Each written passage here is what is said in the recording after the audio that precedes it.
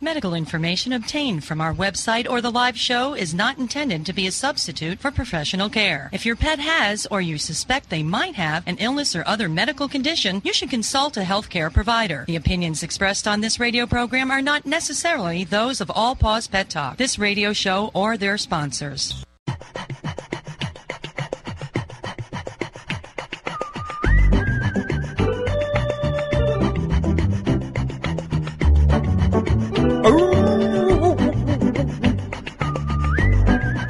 Hello, you're listening to Smart Animal Talk, All Paws Pet Talk Radio. And because it's Smart Animal Talk, you know I'll be bringing you the good guests and the smart talk. And I might be grilling them if they're saying something I don't agree with or something that sounds a little bit off. But I will definitely be bringing you the news, the pet entertainment, everything to do with pets. And when people call in or send us their pet problems, then of course we cover that too. We're so happy when you send us your pet problems. Pet Talk at Live is where you send it to. And you can also reach me directly on my website. But today I'm just going to be giving out Pet Talk at Live. You can also find me at debwolf.ca, of course. And on Facebook, Camp Good Dog, you can check out the puppies and the dogs and everybody playing at Camp Good Dog, which is the kennel I run. But today, before we begin anything, I want to welcome our Japanese listeners, because I noticed today I talked with my producer ahead of the show and said, what's with all the emails from Japanese listeners? And he said, oh yeah, didn't I tell you? We've been picked up in Japan. So apparently Japan is being felt over here. We are feeling it at All Paws Pet Talk Radio. We noticed right away that you're listening to us and you're asking us your pet questions. And in fact, I got sent a bunch of pictures because I did a show where I happened to mention dogs, that there's a fad, a trend, a style in Japan where they groom dogs, clip dogs like poodles and Bichon Frises and all the dogs that get haircuts into the square shape, the cube shape. So I mentioned that on air, and bingo, I started to get all these emails from Japan with photographs of dogs people had seen and Japanese dogs. So konnichiwa to everyone in Japan. We're so glad that you're listening to us. Years ago, I talked about Japanese dogs and Japanese pet owners and everything to do with life as a pet or pet owner in Japan with Dr. Stan Corn, who is my guest. And that was a great show. So we might redo that one. Just let me know if you want it at Pet Talk at Live. So Pet Talk at Live. And you can send us your questions. And we're just really glad you're here. So if you want to advertise with the show, not only are you reaching Japanese listeners, we also get emails all the time from South Africa. So don't fret, South Africa, you're felt too. And we have been getting emails and feedback from, of course, all over North America, some from Canada, mostly from America, and a little bit of England thrown in there. So, yeah, if you're brewing your cup of tea and sitting down to our show somewhere in England, we feel you too. We get your emails too. So, all right, Pet Talk at Live. If you want to advertise to all those pet owners around the world, people who listen mostly online, very savvy community, very good at ordering online and purchasing online, then go to Pet Talk at Live and you can advertise with us and be heard along with a very selected pet audience. It's people with computers, with online know-how, who also have pets. And what better audience could you have for your pet product or cleaning product or secret remedy product? There's all kinds of things that pets need and people who own them need. So if that's your audience, check us out, Pet Talk at Live. All right, so now we're going to begin the show.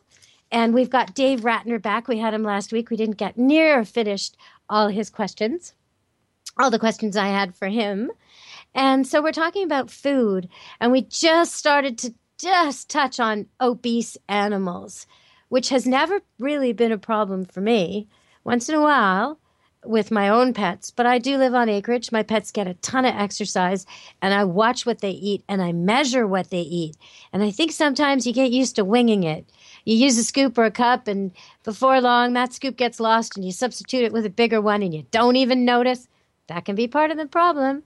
Or you get injured or older or less active, the kids move out, and you kind of don't adjust for that with the dog that used to play all the time outside. So there's a lot of things that happen to a pet that can make it obese.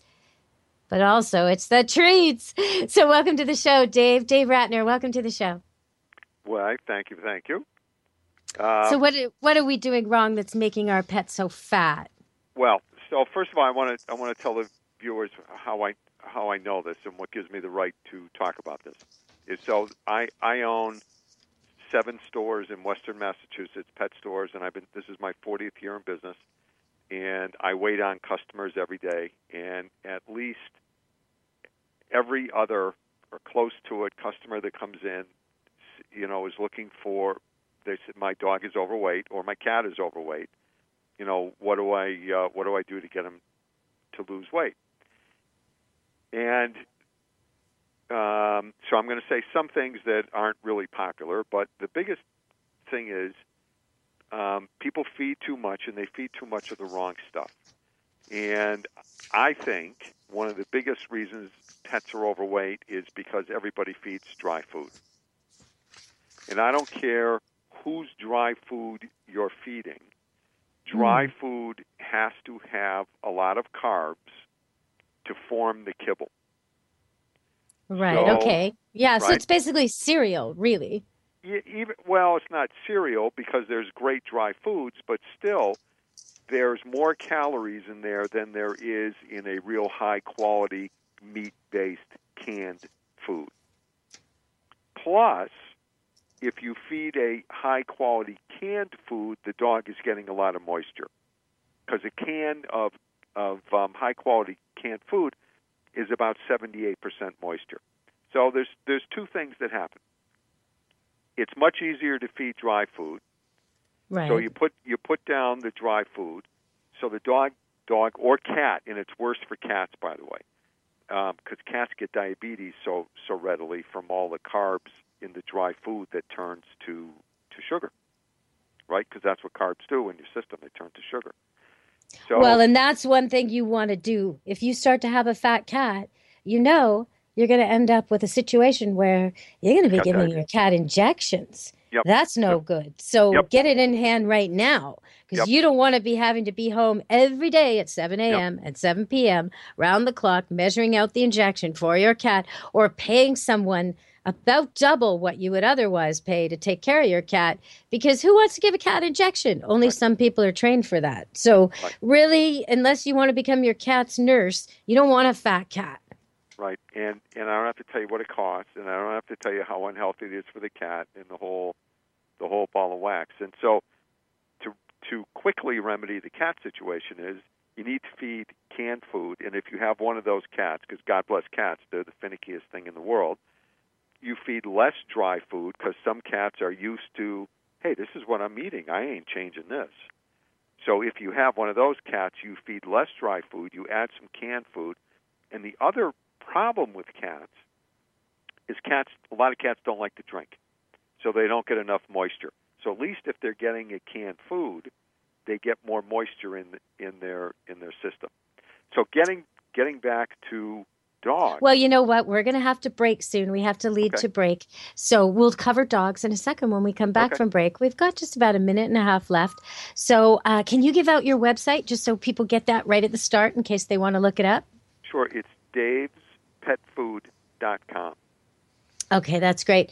I don't think ever in all the years I've been training cats and dealing with cats, including taking cats to the vet for visits and coming home with the aftercare, don't think I've ever had a cat who refused wet cat food over dry cat food. So that's not likely to be your problem. Right. Going the other way is the hard part.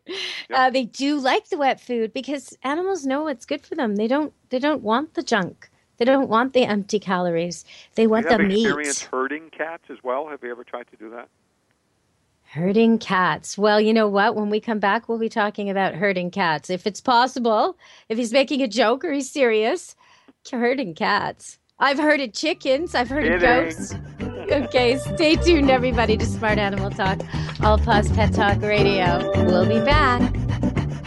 I'm your doggy, and I love you, and you know that I really do. New Vet Plus, your pet's best friend. New Vet Plus is an immune system builder that is safe for all stages of your dog's life. helps eliminate most issues, including allergies, scratching and itching, hot spots, arthritis and joint issues, chronic ear infections, tear staining, lack of energy, digestive issues, and so much more. All natural, manufactured in an FDA-registered human pharmaceutical lab here in the USA, using ingredients sourced in the USA. Nothing artificial, no sugars, wheat, corn, or dyes. Never heat treated to help retain all the natural rich ingredients. Comes with a 60-day money-back guarantee and is only pennies a day. Call us Monday through Friday, 7 a.m. to 5 p.m. Pacific Time. 1-800-474-7044. That's 1-800-474-7044. And tell them you were referred by All Paws Pet Talk Radio. Or go online to www.nuvet.com. That's www.nuvet.com. Use order code 33955. Again, www.nuvet.com. Order code 3395. Put your pet on the path to good health.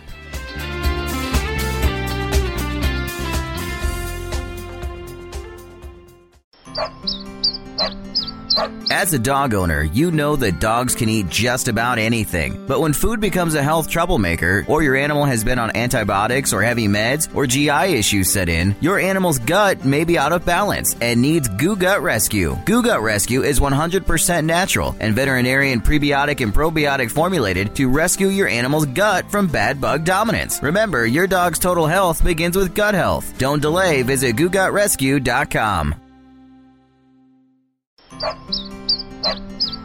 As a dog owner, you know that dogs can eat just about anything. But when food becomes a health troublemaker, or your animal has been on antibiotics or heavy meds, or GI issues set in, your animal's gut may be out of balance and needs Goo Gut Rescue. Goo Gut Rescue is 100% natural and veterinarian prebiotic and probiotic formulated to rescue your animal's gut from bad bug dominance. Remember, your dog's total health begins with gut health. Don't delay. Visit GooGutRescue.com. Hey, pet lovers, listen up. No more fleas and no more ticks with the No More Tick Spray. All natural, non-toxic, and even safe enough for you to use on yourself. It smells great. You have to try it. It really works. This is what I want you to do. Go to www.nomoreticks.com. Once again, nomoreticks.com. Your pet will love you for it. Go to nomoreticks.com. Hey, pet lovers. This is something I want to share with you. Canine massage. Yeah, learn how to massage your dog with Dr. Sue Furman. Check out Dr. Furman's online classes for the benefits of massaging your dog. Help make your dog healthy. This is where I want you to go. HolisticTouchTherapy.com. A healthy dog is a happy dog. I'll repeat her website. You go to HolisticTouchTherapy.com. Learn how to bond with your best friend and pet with purpose.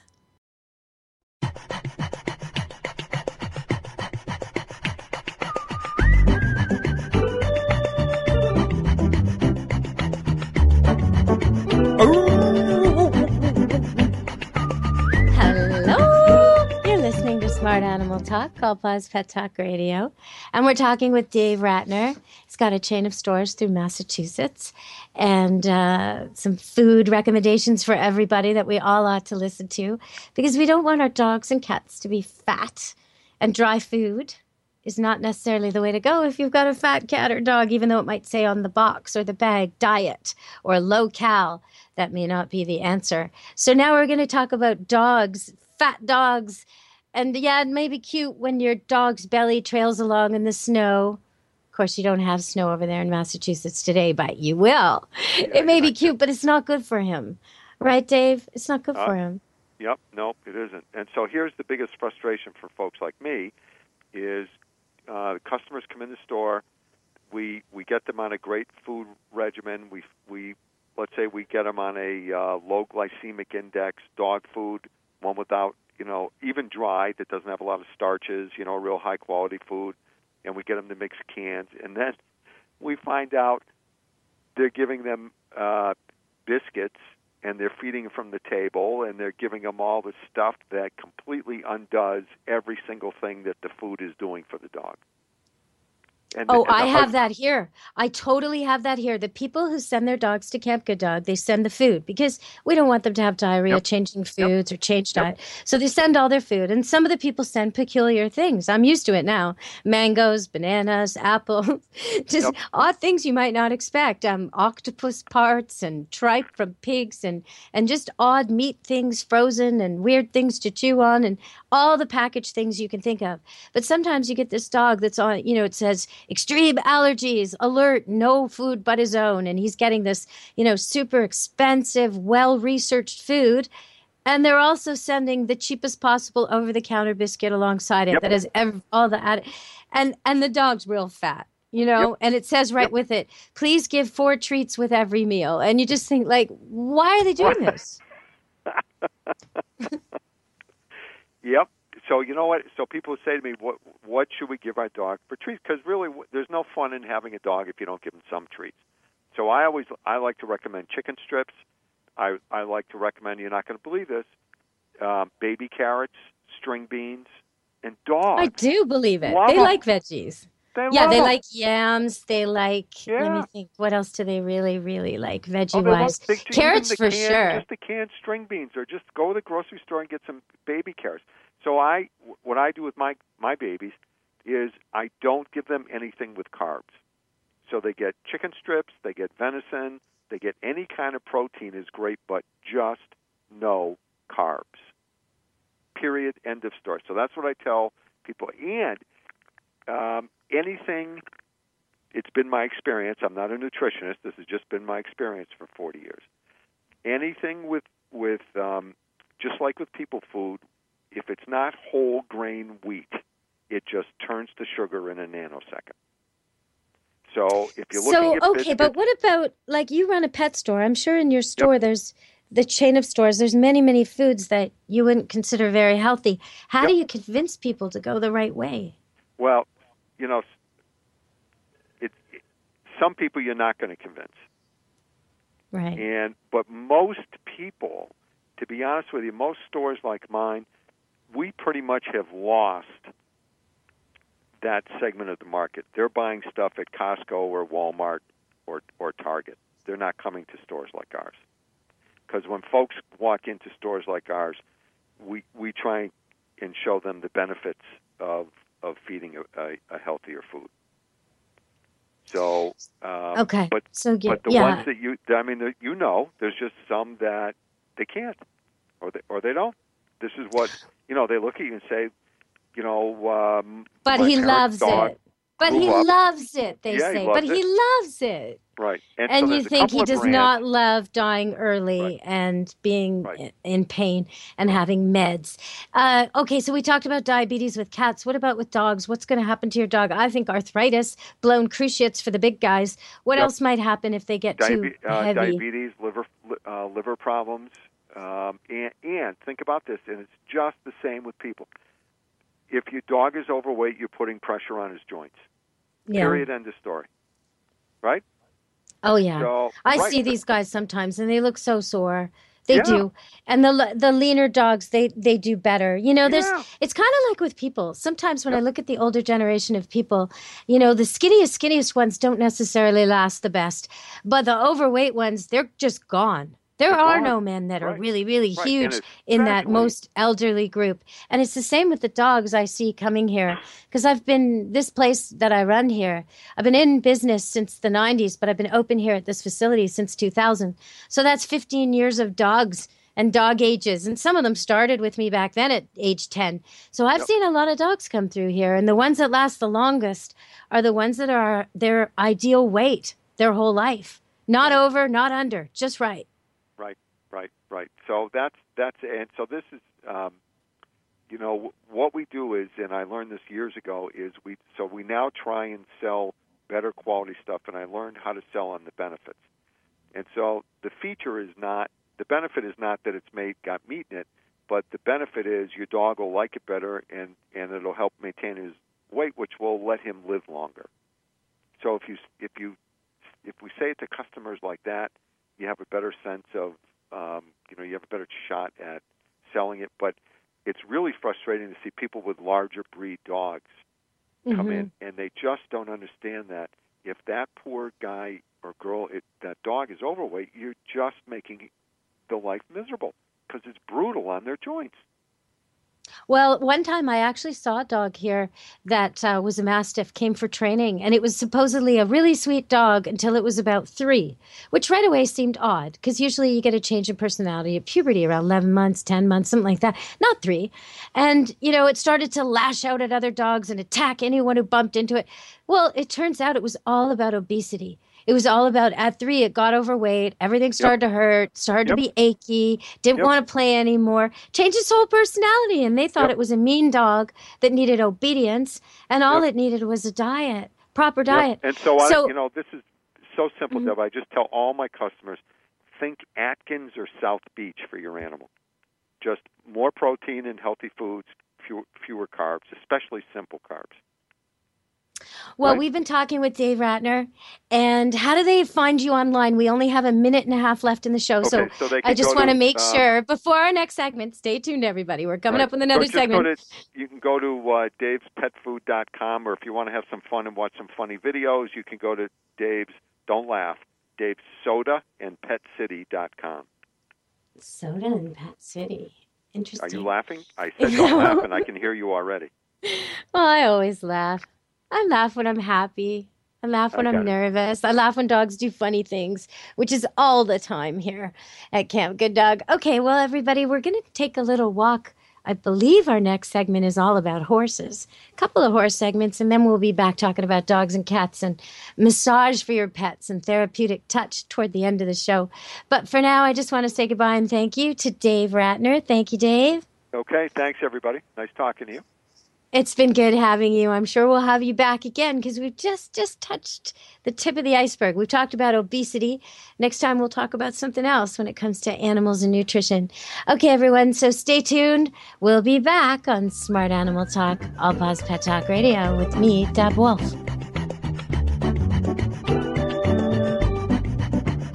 I'm your doggy, and I love you, and you know that I really do. When it comes to health expenses, dog owners have it rough. Now, thanks to veterinarian and dermatologist Dr. Kristen Holm, your dog can be goo healthy.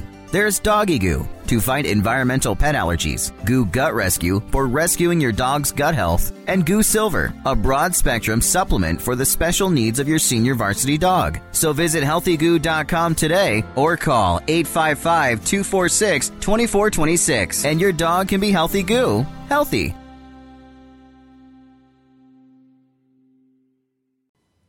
Hey, pet lovers, listen up. Super Essentials, your pet's best friend.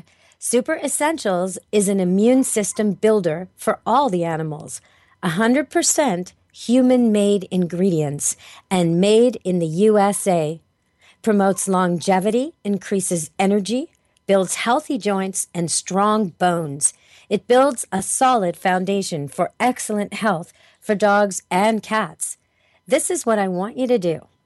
Go to www.motherearthpet.com to learn so much more about this product. My producer uses it for his pets and for himself as well. That is motherearthpet.com. A happy pet is a healthy pet. The site again, www.motherearthpet.com. Hey, pet lovers, listen up. New health equals new life by giving your pets a 100% natural jerky treat using 100% human-grade ingredients. Family-owned, made, and sourced in the USA. No chemicals, no additives, high in protein and grain-free limited ingredients jerky treats. This is what I want you to do. Go to www.newhealthpet.com. Turkey, chicken, an apple, and sweet potato jerky treats for your dog. Created to be high in vitamins and minerals, but low in fat. Incredible. Just go to newhealthpet.com. Once again, newhealthpet.com. Your pet will love you for it. Hey, pet lovers, listen up. Purr Spray Pet, all natural, non-toxic spray for all of your pet problems. Proven safe to use for their skin, eyes, and ears. Helps calm and heal wounds, hot spots, insect bites, and lots more. Will not sting and very safe to use, even for your feathered friends. To find out how you can keep your pets happy and healthy, go to purspraypet.com. That's PUR spraypet.com. Purspraypet.com. Or call us now at 386 310 3924.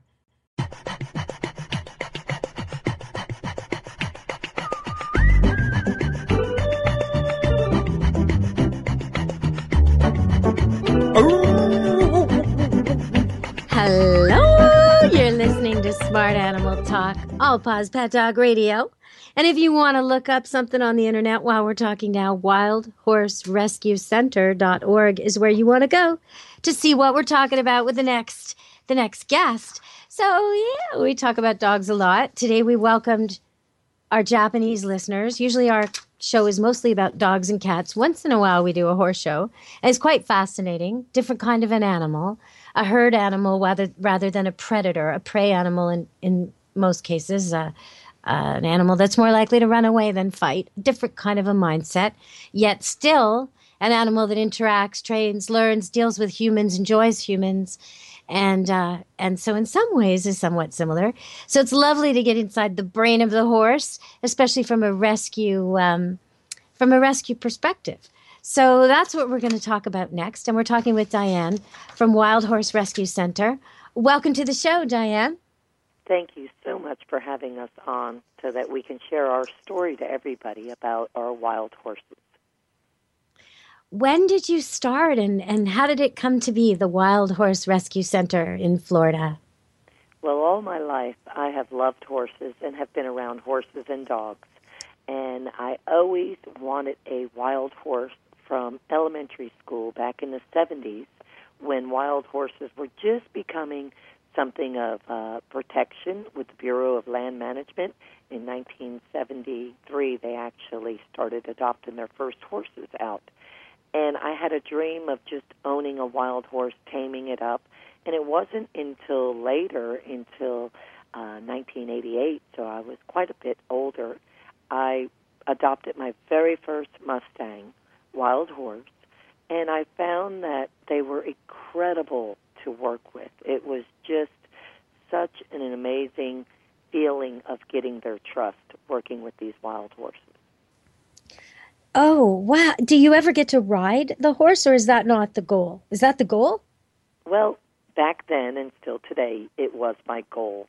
Back when I got my first Mustang, was truly just for self-riding and wanting to own a wild horse and tame it up and ride on it. I have many riding wild horses that are now tame at our center. So, yes. Oh, nice. So you horse. are Mustang Sally. That's you in a more cool way than the car. Very nice. Oh, I'm so impressed with that. I had no idea. I know there's a group of horses they call wild horses on somewhere stuck in the middle of Niagara Falls on some island. And there's another group in Alberta somewhere that they're always trying to rescue when the cold maroons them somewhere. But I had no idea this was so big and that there were Mustangs. What's the state of wild horses through North America? What's the situation for them? Well, it's a pretty sad situation currently right now. Since about 2004 to current, the government has had a lot of people that ran the business of helping the wild horses not really help them. We have, it's very sad to say, we have over 40,000 wild horses in holding pens. They are fed by the Bureau of Land Management, but they no longer have their freedom and they no longer have their family structure. They are split up by age and gender, and they're separated from their families and babies. Out in the wild, we have less than 25,000 wild horses still remaining. Due to unfortunate people wanting more and more of our United States parks and lands, a lot of that land is getting utilized for other things, and the horses get removed, even though the horses could easily coexist with wind energy, with even fracking, with any other type of energy. The horses can coexist with that type of environment. People got to be careful what they remove, because here there's been so much trouble when they would remove wolves, kill them all. Then all of a sudden, the things the wolves were eating, like moose, take over. And now the deer are in trouble. Now the vegetation's in trouble. Now there's like landslides and mud problems. And, you can't just remove one. That's not the way to go. I'm sure that the weak and the sick from this herd were feeding, large-scale predators over the winter. And now they're not there anymore. You're absolutely That's just right bad. on that. So are your horses coming from Florida, or where are they coming from? Well, they actually come from the western states. You have about 10 states out in the west, anything from California, Oregon, Nevada, Colorado, Utah. All these western states have Bureau of Land Management land, which these horses roam freely on. The horses are rounded up, and then they are shipped across the United States at satellite adoptions. And they might bring 80 horses or 120 horses to a weekend satellite adoption that is put on by the Bureau of Land Management, and then people come up and adopt the animals from that satellite adoption. Okay, I have a bit of an awkward question to ask you, but how do you stop people from buying them to eat them? Well, the problem is this. Our government, unfortunately, just got in trouble for sending 8,000 horses over to Mexico for that exact reason. They are supposed to be protected. Your wild horses are born in the wild. Nobody ever vaccinates them, worms them. No chemicals are in them. So it is a very sad thing. When wild horses are rounded up, they are what your European and other countries are wanting, because they are not polluted with medicines or prescription stuff put into these animals. The only thing they have to have is a blood work, Coggins paperwork to ship them. So, are they shipped live and then killed, or how does this go? They're shipped across the border live, yes, and then they're killed at slaughterhouses. And it is such a sad, sad sight to see the way the eyes look on these animals. Myself being a rescue, I have rescued many of wild horses that had nothing left in their eyes. And the eyes are truly the window to the soul. And that life comes back to them. But at that time, that life is taken from them. I've seen it come back with dogs. And cats too, but dogs most remarkably. And sometimes I just can't get over it. I can't get over how complete a recovery, how completely trusting and wonderful a dog's life can be after he's been abused for so long by someone so abusive, so harsh. It's amazing to me. I don't think people have that kind of, most of us anyway, don't bounce back like that. If you spent your entire childhood and adolescence being abused and tormented, could you ever recover the way a dog or a cat can, or a chicken even? I mean, I've had chickens come from really bad farm settings and let them loose in my coop, and I've had to teach them how to not be scared of shadows and how to go into the coop and things like basic skills. But within 3 months, you'd swear they were the same as the other ones, And I think animals have incredible recuperative powers, but these guys, they're probably scared of captivity too. Well, some of them, sadly to say, become post-traumatic stress disorder. There are some that you cannot really completely fix. We do a lot of holistic work on our animals, Reiki, craniosacral energy work. We have people come to our center and help our animals. And there are some animals that just are not okay with being in captivity. I have released about a dozen Mustangs out to western sanctuaries. I just got back from the Black Hills Sanctuary in South Dakota. I returned 2 Mustangs to live out their freedom on 11,000 acres of true sanctuary setting where nobody will ever touch, bother, or even be around them. Oh, nice.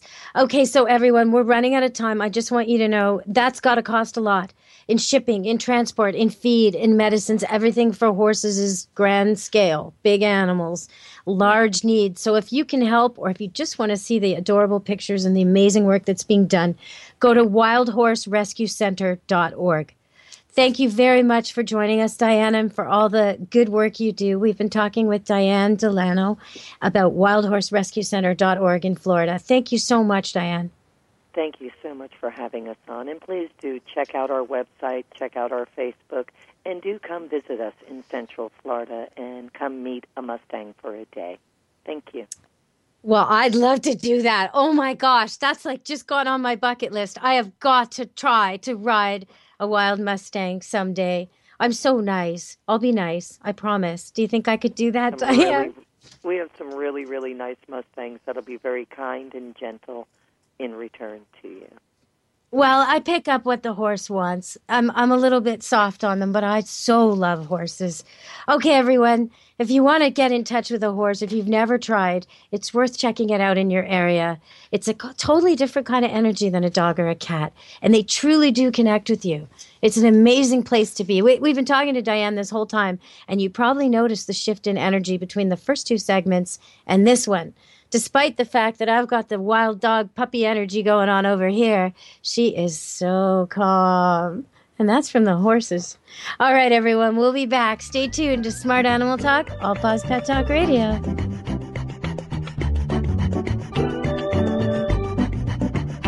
I'm your doggy, and I love you, and you know that I really do. Hey, pet lovers. Are your cats giving you problems? Well, we have a solution for you. Contact Dr. Marcy Koski. She is a certified feline trainer and behaviorist with more than 20 years' experience. She specializes in helping cat lovers whose out-of-control cats are turning their lives and homes upside down. Go to her website, felinebehaviorsolutions.com. Her site is www.felinebehaviorsolutions.com. She will help you locally as well as long distance. Contact her now. Hey, pet lovers, you have to see this. Unique custom pet portraits. I mean unique. These are really cool. You can now have your furry children look like a king, a queen, plus so much more. Make them the leaders of the world. There's nothing like this. It's a must, especially for the holidays. This is what I want you to do. Go to therenaissancepet.com. I'll spell it for you. TheRenaissanceAnsance pet.com. Therenaissancepet.com. The Renaissance Pet Portraits for the pets who has it all. Hey, pet lovers, listen up. I would like to introduce you to Len Statin. If your pet has failing eyesight due to cataracts, then you need to check this out. Len Statin, the world's only cataract protection developed by Dr. Scott Tunis, board-certified ophthalmologist and a nationally recognized expert in cataract surgery. Len Statin, a human source supplement made right here in the USA that you can even use for yourself. For more information, go to lenstatin.com. That's LENSTATIN, lenstatin.com. If you tell them that All Paws sent you, you will receive 10% off their already low prices. So go to lenstatin.com today. Your pet will thank you. For your dogs, running beside your bike is more rewarding canine exercise than any walk. It's also more dangerous. Until now, introducing the amazingly stable Bike Tow Leash, the only safe dog biking attachment approved by the American Pet Association. The Bike Tow Leash installs in seconds on bikes, trikes, power chairs, and mobility scooters. No tools needed, and dogs learn it immediately. With a Bike Tow Leash, both dogs and rider can enjoy fun recreation anywhere, no matter what your ability level. To learn more and order your Bike Tow Leash, visit BikeTowLeash.com. That's BikeTowLeash.com. Bike Tow Leashes are made in the USA and ship worldwide. That website again is BikeTowLeash.com.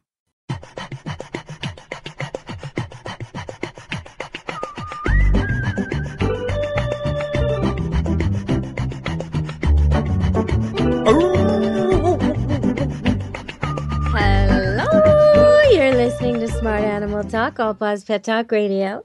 And we're still talking about horses. Yes, we are. But on a different level and in a different way. And I now, courtesy of my sound engineer, thank you very much, have the song On the First Day of Christmas. Oh, yeah, that is going through my head now because our guest has a whole menagerie of animals, starting with 44 horses and 4 pigs and 2 miniature donkeys. And it just went on and on and on, just like that song, which sometimes is how my life feels when I'm changing the water, especially if there's a power failure or everything's frozen and I have to change all the dogs' waters and all the goats' waters and all the hens' waters and the bunnies, and then there's the cats and the dogs again.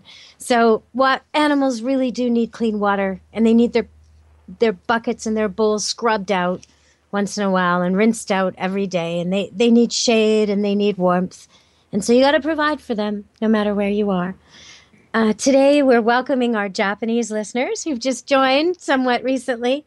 And so we want to say konnichiwa and welcome. And if you ever want to advertise with the show, or you want to just send me an email, maybe you have a topic, a guest, an idea, or especially a dog or cat pet question, even a horse question. Could be a training question or a question about why they do the things they do. Then go for it at Pet Talk at Live, Pet Talk at Live. Or you can reach me directly, Deb Wolfe, DebWolfe.ca. Yeah, that's my new website, being worked on as we speak. Okay, so in the meantime, Smart Animal Talk, All Paws Pet Talk Radio, All Paws Pet Talk continues. And we're now talking with Deborah, and we're talking about, well, friends of horses in a really true way. Welcome to the show. Hi, Deb. Thank you. Thank you for coming to our show today. Thank you for having us. So, can you tell us a little bit about your organization and where you're located and what you're up to? Sure. Our organization was formed as a nonprofit back in 1987. We're in South Florida. We are Broward County's oldest and largest horse rescue.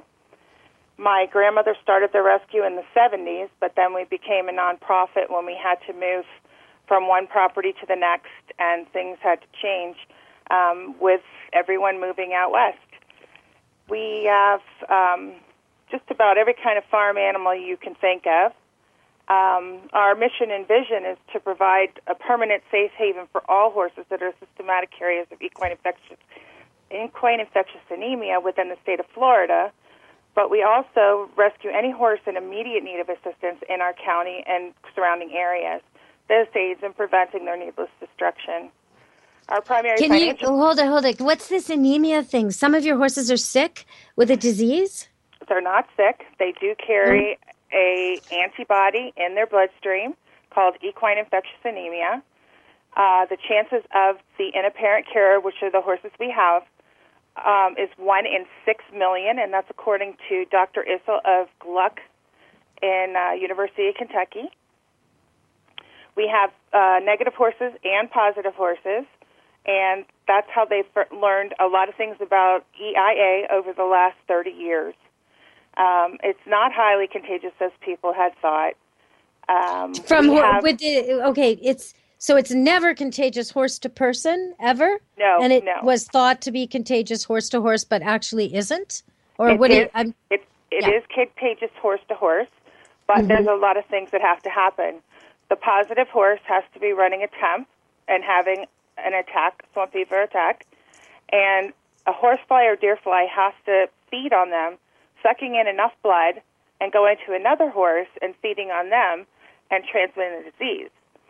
The problem is inapparent carriers very rarely have any signs of the disease, so their chance of transmitting is very low. It's 1 in 6 million. Okay, but these horses, how did people discover they had this? What are the signs?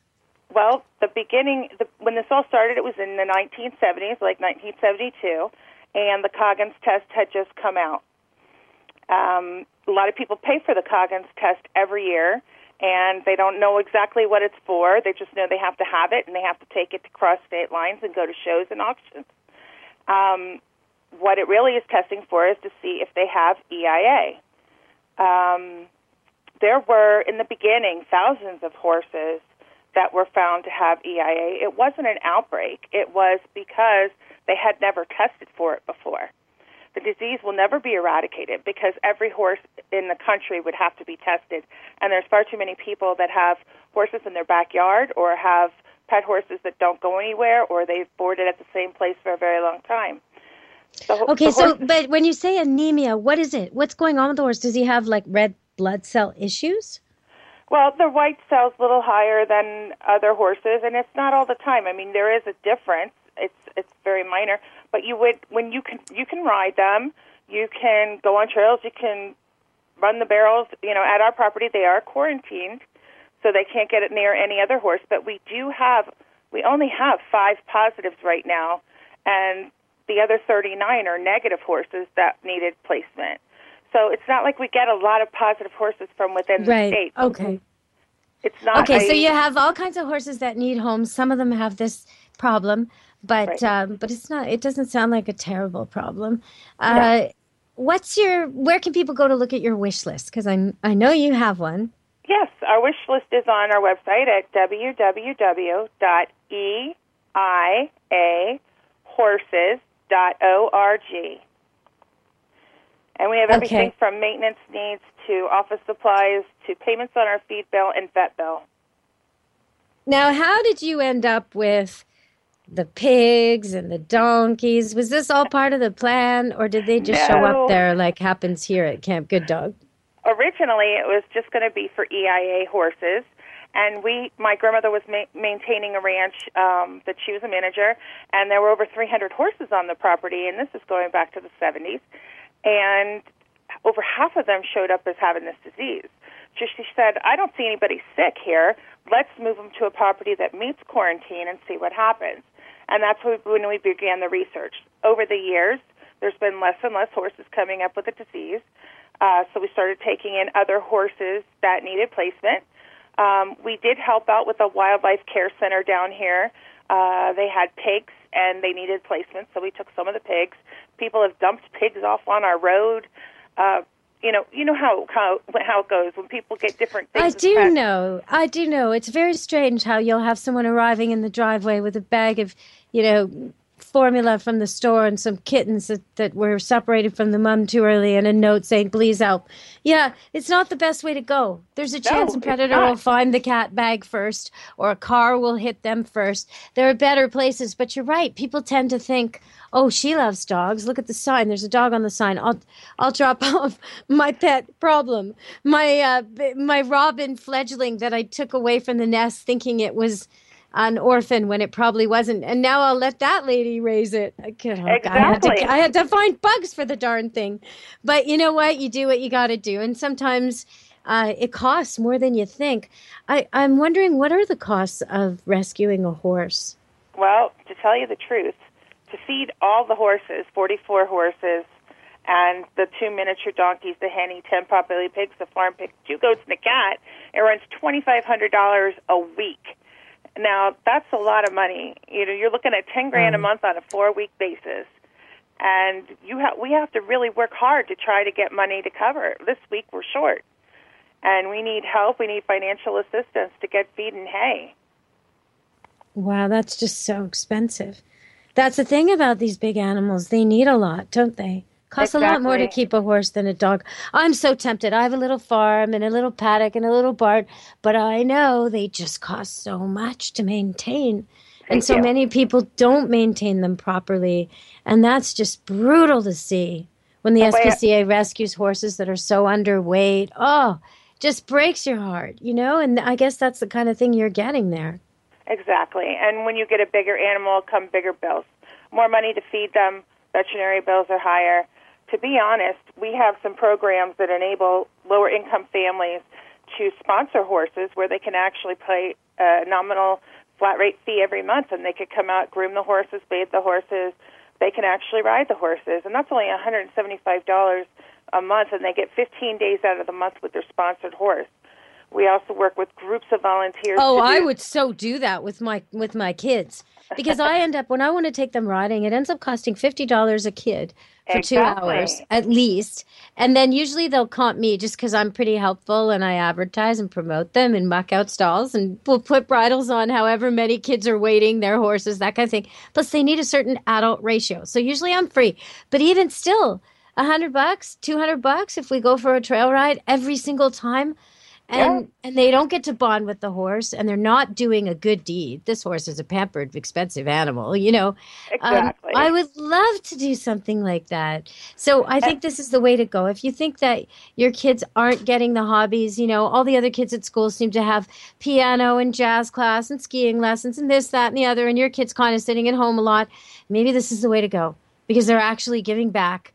And they're going to get in on a pretty expensive hobby, a pretty posh little gig there that most kids, you know, this is the ski crowd, the tennis crowd. This is not the crowd that just picks up a ball in their neighborhood and plays ball. You need a lot to ride a horse unless you do it this way. So I love this idea. I wish I could arrange something like that around here. So, I do too. Yeah. So how can you, how can people find that? How can people get connected with that? Well, all you have to do is go to our website at www.eiahorses.org, and you can see our sponsorship program. We're actually starting a new program in January where we're going to have the magical minis, and we're going to be teaching children from 6 to 10 all about horses, putting halters and lead ropes on, grooming them, and teaching them not to be afraid of animals, but the responsibility to take care of one. And that's going to only be $35 per child, and you know, it includes a lot of education. We have a teacher that's going to teach it with 15 years of teaching experience and 3 years of horse experience with us. So we're very excited. We're also offering new levels of sponsorship after the first of the year where you can get a membership card and a T-shirt and help support some of the orphans that we have. Oh, it sounds great. I just want to go there. You know, the other day I was on my way to pick up this dog, Gypsy. Gypsy's got a story himself. He's a lab border collie cross who came all the way from Thailand. The owner had sort of paid attention to him and fed him for a couple days while he was on a trip and then watched Gypsy get hit by a car in the street. And the people around said, oh, he'll be fine, he'll be fine. And he looked around and saw all these other dogs limping and he thought, I don't want him to be one of those. So he rescued him and he had to pay for him to be taken care of and have the dog shipped to him. Anyway, I was on my way to see Gypsy and there's these two beautiful horses. And I pass them every time I go get Gypsy, which is twice a week. So I just had to pull off and just touch them. And one didn't want to be touched. He sort of cantered away. But the other one was really interested in being fed dandelions from the ditch and being touched. And it was just the whole morning I kept smelling my hands. If you've never been around a horse, it's a really amazing experience. So if you're near this place, check it out. Thank you for joining us today, Deborah. Thank you, Deb. I appreciate your help. Oh, thank you. And thank you for all the good work you do. That's a lot of animals to feed and water and take care of every day. A lot of hooves to pick out. I wish I could help.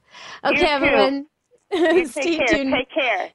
Yes, thank you. All right, everybody. We'll be back talking about therapeutic touch for all kinds of animals with Sue Furman, Dr. Sue Furman, coming up next on Smart Animal Talk, All Paws Pet Talk Radio. I'm your doggy, and I love you, and you know that I really do.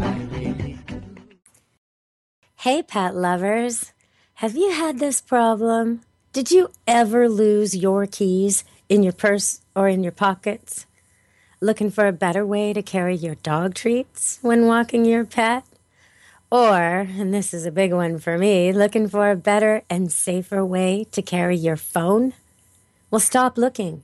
The hip clip and pocket accessory is for you. Go to hipclips.com. I'm going to spell it for you. HIPKLIPS.com. hipclips.com. The best way to carry your everyday personals. Hey, pet lovers, listen up. No more odors. By using Odor Cleanse. That's right. Odor Cleanse in a bottle, that is. ODORKLENZ. Odor Cleanse completely eliminates pet odors and also odors commonly associated with pets, ranging from wet dog smell to that dreaded skunk spray odor. It is non-toxic and safe to use around your pets and family and comes with a 100% money-back guarantee. For more information, go to odorcleanse.com. That's ODORKLENZ. odorcleanse.com. Hey, pet lovers. Now you can simply wash your pet's filthy collars and leashes. Introducing Launder Leash, a padded, porous laundry bag designed to get rid of those nasty germs. Simply zip up your pet's collar and leash in Launder Leash and toss it in with your next load of laundry. Wow, no more soaking or spending money to replace them. This is what I want you to do. Go to launderleash.com, LAUNDERLEASH.com. At last, an easy way to get rid of the bacteria and germs on the dirtiest pet product we all own, Launder Leash.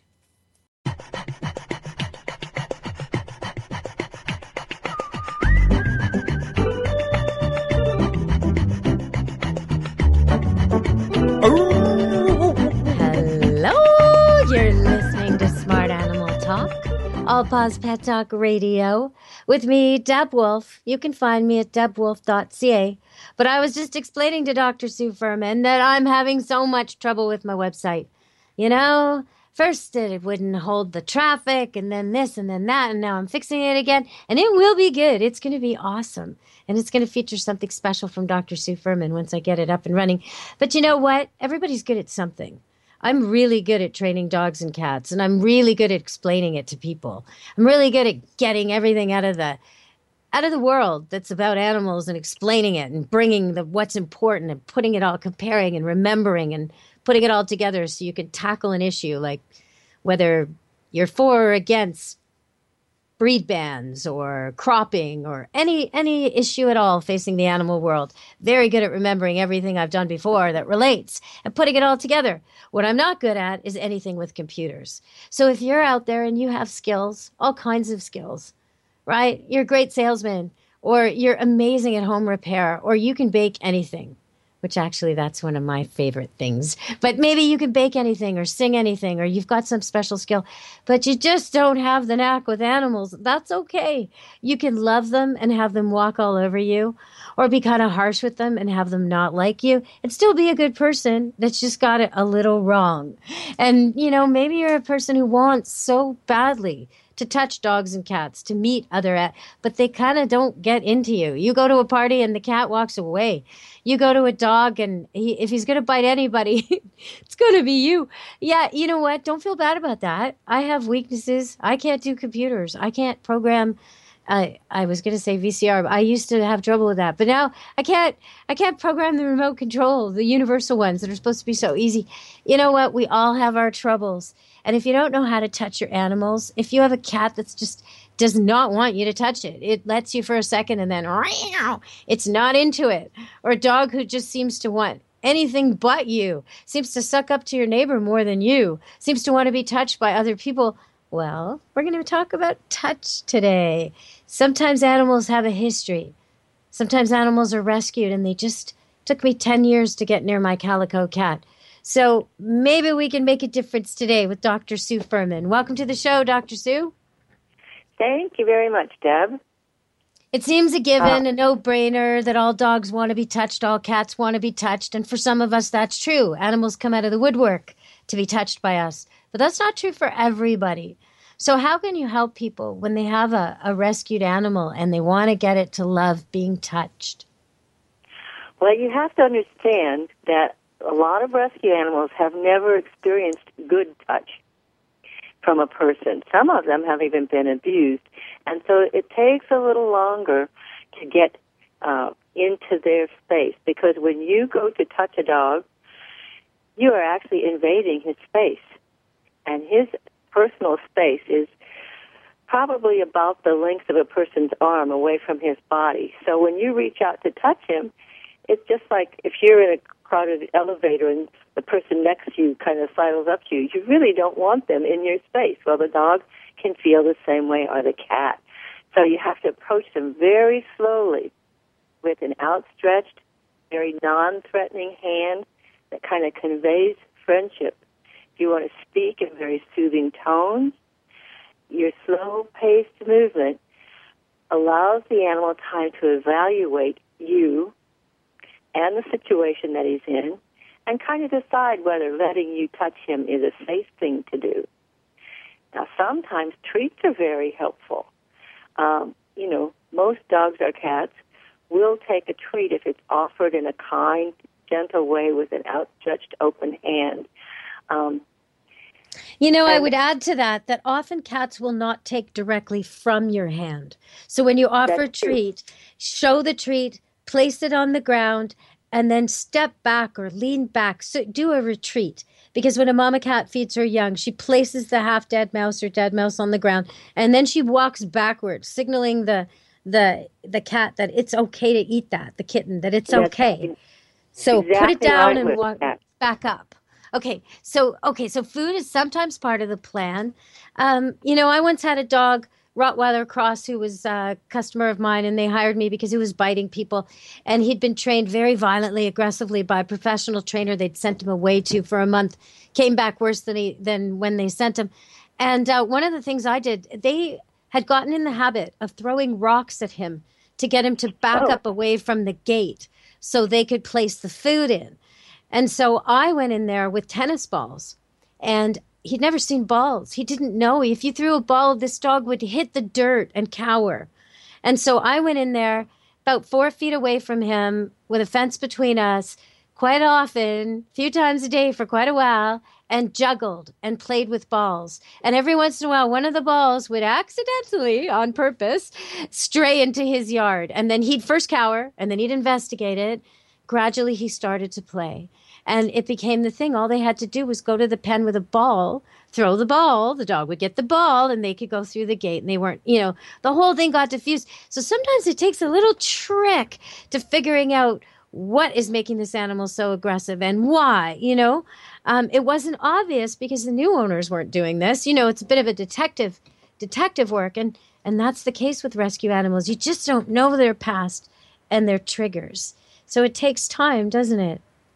That's exactly true. And just as you were, one of the main things is you have to be very calm. If they sense that you're upset and concerned about how the dog is going or the cat is going to react, hey, they immediately know that and they're upset. So you just have to stay very calm, be very patient, and kind of do it as you did on their terms. And you went in, you did your juggling, you were very calm about it, very patient with the dog. Because as I said, you are invading his space. So you have to be very careful about how you do that and let them know that you're not going to come on strong and get right in their face. You're going to come on slowly, and eventually they will let you lay a hand on them, perhaps gently pet them, and there's one actually massage stroke, an effleurage stroke, that is called one-handed effleurage. And you know what? It looks just like petting. I call it petting with a purpose. And if you can get close enough to the dog and just sort of randomly pet him here, pet him there, or the cat, eventually they're going to realize that when you touch them, it's a good touch. You're being gentle, you're being kind. And that's the whole thing you have to get over, is letting them know that you're not there to hurt them. A lot of times those first touches are quick and sneaky. Sometimes I'm, with a rescue animal, I without looking at it, without directing it, I make it happen that it brushes by me and a treat falls down to the floor. I make it happen that I touch it as it's picking up the reward. Without a lot of direct ordering around or anything, I start getting used to the idea that, touch that lady, got a treat. Bumped into her, it was good. You got to start somewhere, right? Exactly. And just gentle laying your hand anywhere on the dog for just a few seconds, as you said, and maybe with a treat involved along with it, just the dog gets used to feeling your hand on him and knowing that it's a kind touch, that hand isn't going to come down and bop him. It's just going to gently be there, probably for a few seconds, and then it'll be gone. And so it can take a very long time sometimes to work with these rescue animals or animals that have been abused to let them know that, hey, this is a nice person. They're not going to hurt me. And sometimes I find it's almost like when someone learns a new language. You know, it takes them forever to learn that second language, but once they learn a second language, oftentimes they pick up a third and a fourth. I find that with rescue dogs. Once they learn that not all human touch hurts, that some human touch and some humans are great to touch, you know, are great to be touched by. Once they learn that, it's really a lot easier for them to accept a second person. Don't you find that? Oh, that's definitely true.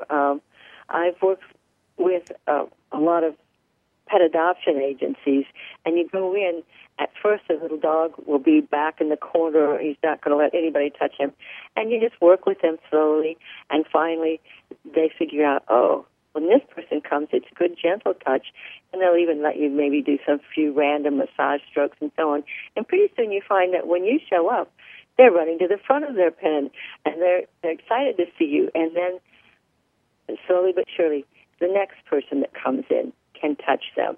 And it does take a while, but you're exactly right. Sometimes you can hasten it by doing it with them. So now, okay, so let's say, you know, Rusty, the formerly abused, now recovering dog, has learned to trust me. I will now go in with someone else. And I'll be petting Rusty, and I'll even take their hand in mine and stroke Rusty with their hand because he loves my touch. And I'll tell him, you know, this person's okay. That's what I'm showing him. I have that person not look at him, sit down. Now let's talk about that for a second. Do you find with your touching that you're very aware of eye contact? With my training, I'm really paying attention to it, especially rescue dogs. Yes, I find that too. And you don't want to stare them in the face. That's a little off-putting. But, yes, you definitely want to see where their eyes are and how their eyes are looking at you because they're reading you just like you're reading them. And they can tell what's going on in your mind. And they know if you're wanting to do something kind or you're there to be abusive as someone in the past may have been to them. And it's very important that you keep presence with the dog, as you said, eye contact and so on. Well, in my case, when I'm beginning with the dogs, I purposely shut my eyes. I'll look in their direction and on purpose close my eyelids because I'm trying to show them, you know, no predator would do that. If I was about to attack them, I would not take my eyes off them. I would be staring at them. So the second I close my eyes, I can feel if the dog's on a leash, I feel the leash relax just a little bit. Because they're like, okay, she's not going to attack me. Now what? And then they open up to the idea, well, maybe this could be good. I demonstrate this. I really go out of my way with this with a dog named Chaos. Terrible name, but it was appropriate for this dog. He was a rescued dog from a reserve where he'd been beaten and chased. And these people were trying their best with him. They had this really, you know, solid, what I call bomb-proof Border Collie Lab cross. But she passed. Anyway, when I met the two of them, River and Chaos was such a difficult dog and so likely to bolt and run from anyone and everyone, including them, and didn't like to be touched. And he was really eye contact sensitive. And so I went through this in my DVD, and then later I've put it into a download. So when I finally get over my computer problems and debwolf.ca is online again, I'll be featuring that as one of the downloads. And you can see I show you how eye contact works with this dog, how extreme the reaction is to closed eyes, open eyes, closed eyes, open eyes. It's like I'm yelling at him, run away, when I open my eyes, and I'm beckoning him in the most enticing way when I close them. He just comes forward and back, just like a demo, like he'd been trained to do it. But it's obvious he's not. He's shaking and he's nervous and he's head shy, hand shy, all the usual stuff. So have you ever found something that really surprised you with a rescue animal? Well, I think a couple of things. One is that you find that they definitely change personality once they begin to trust you. And the other thing is, once you get to the point where you can actually put your hands on a dog or a cat and start to massage them, sometimes you'll find strange lumps or bumps that should be looked at by a veterinarian. And until someone can put their hands on that animal, nobody knows that those things are there. Once you actually get a dog, for instance, or a horse comfortable with you, you should put them on a long lead and walk them, get them to walk for you, maybe even trot for you, so you can assess their gait and figure out, gosh, does this guy have some kind of a problem in his movement?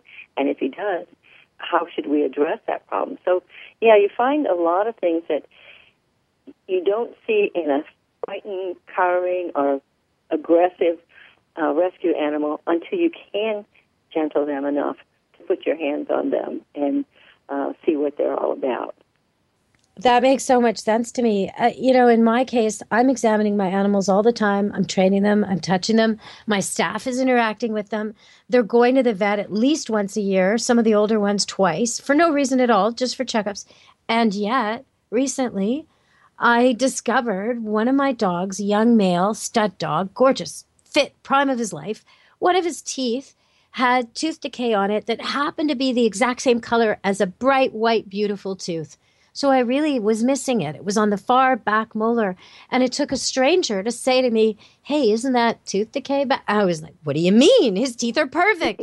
Yeah, perfectly white, except for that one. Right? So, and that's a dog who's touched every day by more than one person, right? Looked at, shaved, because he's a standard poodle, a few times a year. I mean, it's tough with these big hairy dogs. My golden retriever, who's now 12, got shaved for the first time in her life the other day, last week. And for the first time in my life, I saw what she really looks like. Now I wouldn't recommend that all the time. She was pretty mad at it, and I decided she deserved the full spa treatment because, she's never, ever had it, and she watches all these standard poodles get it. And I thought, yeah, now's her day, her big spa day. And she loved it. She moaned and she groaned and she enjoyed the whole thing. She looks a lot like a lab. A lot more than I realized. But I really see her body now. And that's partly why I did it. She had 2 lumps on her, one in the middle of her back and one on her side that have both been tested. But I kept wondering, what if there's another one in there? It's been a while and I can't really get at her everywhere. So now I see that's all she's got. And I'm relieved. Once in a while, I think sometimes we do need to shave them down. What do you think about that? Well, I have Irish Wolfhounds, and basically you don't shave Irish Wolfhounds. No. But I do have to have my hands on them all the time, and you can, as long as they're well brushed and so on, you can run your fingers through their hair and feel what's going on at the level of the skin. If there are any lumps or bumps or even any spots that seem tender to them. Those are things that you pick up on because you can put your hands on a dog. And it's unfortunate for these little guys that are too afraid to be touched. You don't really know what could be going on with them. And so it's a good thing to get Start looking. One thing people can look for is if there's brown. If there's a brown staining, and sometimes it's adorable. Sometimes it's really cute, the brown staining, wherever it is. But a lot of times that means your dog's licking itself. And if it's licking itself over and over and over and over and over, there's something going on with that area.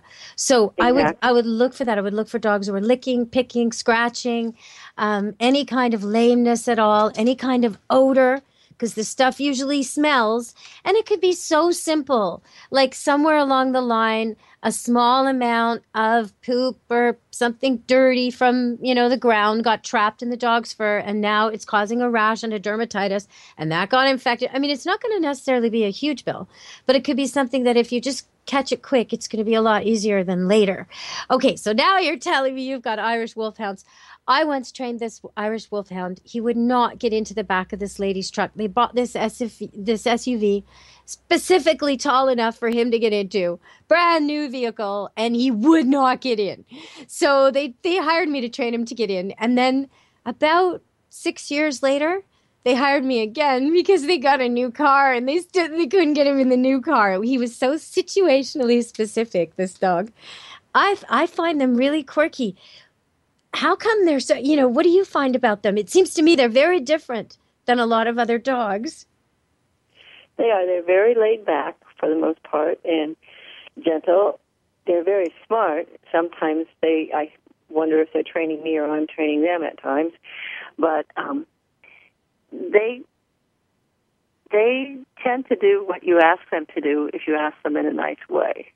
They're very good dogs. I've had Irish Wolfhounds for over 20 years now, and everyone has a different personality. Does it surprise you that this dog had to be trained all over again when they got a new car?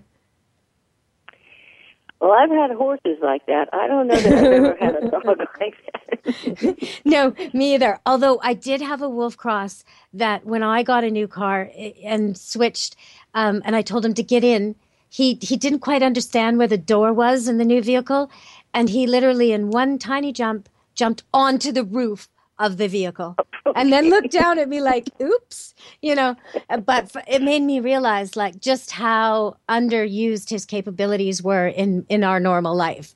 This dog it's nothing for him to land on the roof of the vehicle, where most of my customers, they can get in the back, but as they get older, they need a boost, right? Yeah. It's a wolf is a different matter. And a wolfhound is made to bring down wolves. Isn't that the history? Yes. And well, then they hunted, really elk and huge deer in Ireland. They were trained for that. Oh, so they hunt like wolves. Oh, I see. Okay, so they're not likely to have conflict at the dog park.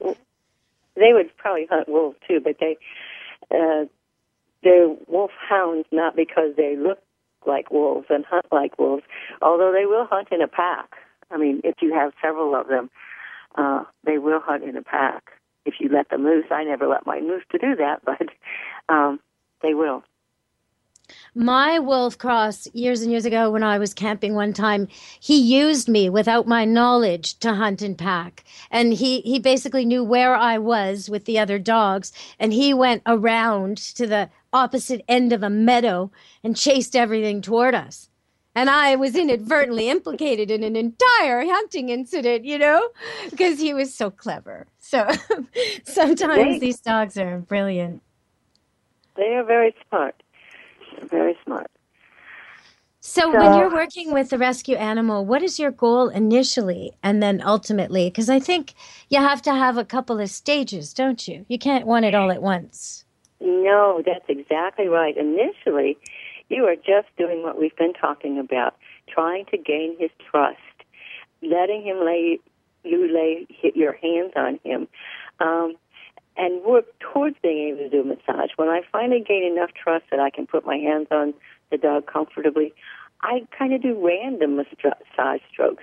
Maybe a massage stroke on his shoulder and another one on his hip and another in back, just to get him used to having my hands on him in a nice, kind way. And as I said, I use that one-handed effleurage, which is basically petting with a purpose, to get him used to that. And once he's used to that, then ultimately you would like him to be so comfortable that he would let you gain enough confidence and give him an entire massage.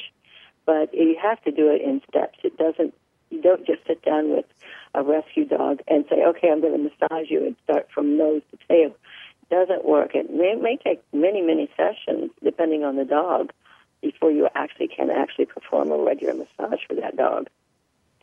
Well, since when I first arrive, normally the dog is hiding, either hiding behind the people, under the furniture, somewhere. He's not out presenting himself for any kind of interaction. So I normally either get them to leash him before I get there, or the very first thing we do is they get their dog on a leash. And then right after we start, while we're still talking and they're still telling me all about their list of problems, he won't come and he's scared of this and scared of that. While we're still doing that talk, I get them to hand me the handle. I still haven't looked at him or talked to him or touched him or anything. He gets a little jittery when he realizes, oh my God, she's got the handle. This lady has the handle. I completely ignore that. I just keep talking to them. They keep talking to me. It's not about him yet. But meantime, while I'm dealing with them, he's getting used to the idea that the world isn't ending and he can't use this habit he's got into of hiding. Hiding is not working for him. It's not a skill that's going to make him happy throughout his life. He's going to be a nervous, neurotic, fear-ridden dog, and someday he may bolt into traffic. But it's not the recipe for happiness. But he's kind of stuck in it because he discovered it worked. So right away, I take hiding away. And it might be that I use the leash as we're talking to sort of force him to switch sides so he brushes past me or is closer to me or move it. Always not in any kind of direct telling him what to do at all. It's almost by accident he's discovering that I'm okay. So if you've got a dog that's hiding, and, maybe he's good with you and your husband, but every time you try and introduce him to someone, he goes under your legs and he's hiding. If you know that person is calm and gentle and loving, and you really want them to bond with your animal, give them the handle. Go for a walk with them, and as you're walking, just hand them the handle. That's all you got to do for the first step. It's, when they're visiting, having tea, have them on leash, hand them the handle. It's a big step for the dog, but it'll pave the way. So, Dr. Sue, we've been talking about pet with purpose, and we've been talking about massage and touching and rescue animals in particular. And we talked about the initial goal of just getting to touch them, and the ultimate goal of getting a full massage. And I guess I want to ask you, where can people find out more? Okay, well, my website is www.holistictouchtherapy.com, and I have a couple of books out that are available that they can learn massage from them. I have online classes that are much better than, well, the books go with the online classes, but you can get a book alone. And I have a DVD that shows all of the massage strokes, because you can actually see that my hands performing the stroke, and then, of course, I explain what it does and where to do it and all those kinds of things. So probably going to my website would be a good place to start if people want to learn more about massaging a dog. Well, I know we've done shows before, so a lot of our listeners know who you are, know your credentials. But then again, some of our listeners are coming to us from Japan, konnichiwa, and they have probably not heard before. So would you mind just letting us know once again the university you're affiliated with, and just give us an idea of who you are, Dr. Sue? Well, I've been doing canine massage and actually equine massage, too, for years and years. I have 2 books out on canine massage. My background is as a scientist. I was a scientist for 40 years. I've retired from major universities, and I just wanted to help my older German Shepherd at the time, and that's how I started doing massage many years ago. And we talked previously about Linda Tellington-Jones and some of the starting of the T-Touch method, and how it's just grown and blossomed and become much more than that. And so anyone familiar with that, if you want to learn how to really pet your pet with purpose, really give your dog and cat meaningful communication through touch, because you know what? You can teach them come, sit, stay, heel, and all this stuff, but they're really not verbal. They'll deal with it for your sake, but they'd rather communicate with you other ways. Mental pictures, actions, behavior, touch. This is how they really work. They're not that into the words. So you want to tell your dog you love it, touch it. That's the way to go. Same with your cat, right, Dr. Sue? Exactly. Touching is probably the most important way you can communicate with your animal, because they sense what's in you as you touch them. And you've got it exactly right. Touching is so important to them. And when you touch them with a purpose, as in a massage, and they end up feeling lots better when they're finished, that's even a bonus. Well, I hope you'll come back and join me again, because, we did talk about rescue, but in a way, what we talked about today needs to be modified and elaborated on a little bit to address rescue cats. And we didn't really talk about how to deal with horses either. It was mostly rescue dogs, right? So I think we've got more topics on that, and more topics on other kind of touch therapy for animals. And the other thing when I pet an animal that's in pain and I'm touching it all over, when I hit the areas that hurt on that animal, I will actually feel pain myself, normally in my thumbs, sometimes in my hands. But there's something going on between us, and it's not to be underestimated. When you touch your pet with purpose, you are also getting therapy.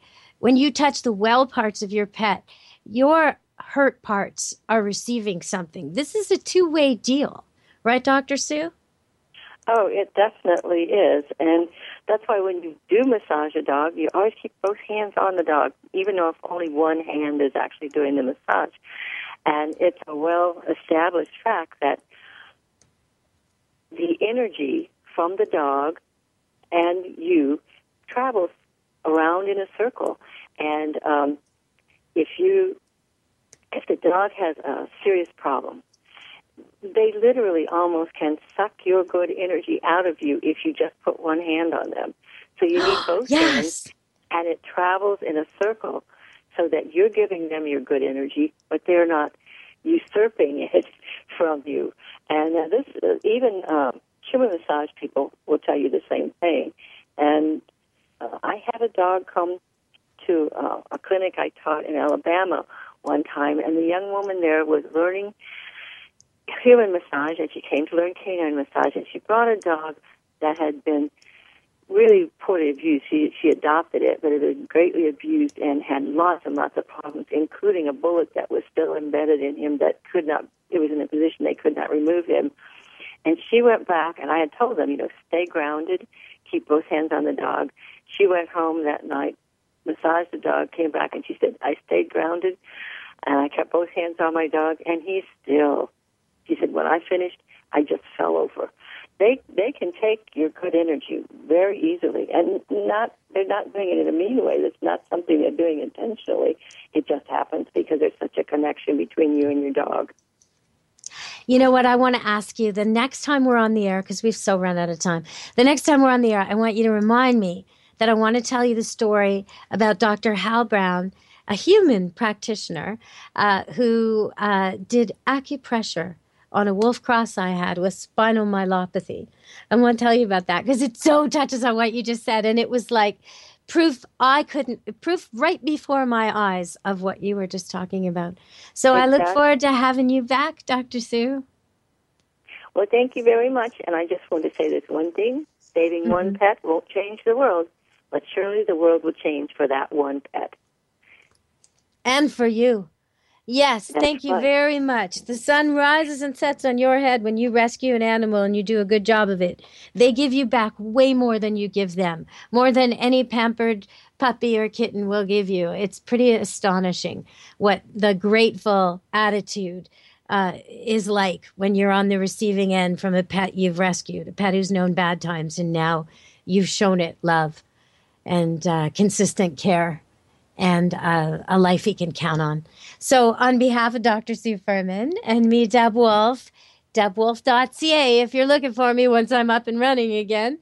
And of course, All Paws Pet Talk Radio, if you want to send us a topic suggestion, a guest suggestion, a question about dogs, cats, horses, any animal on the earth, I will find the right expert if I need to, or cover it myself if I can, with the help of my guests, of course.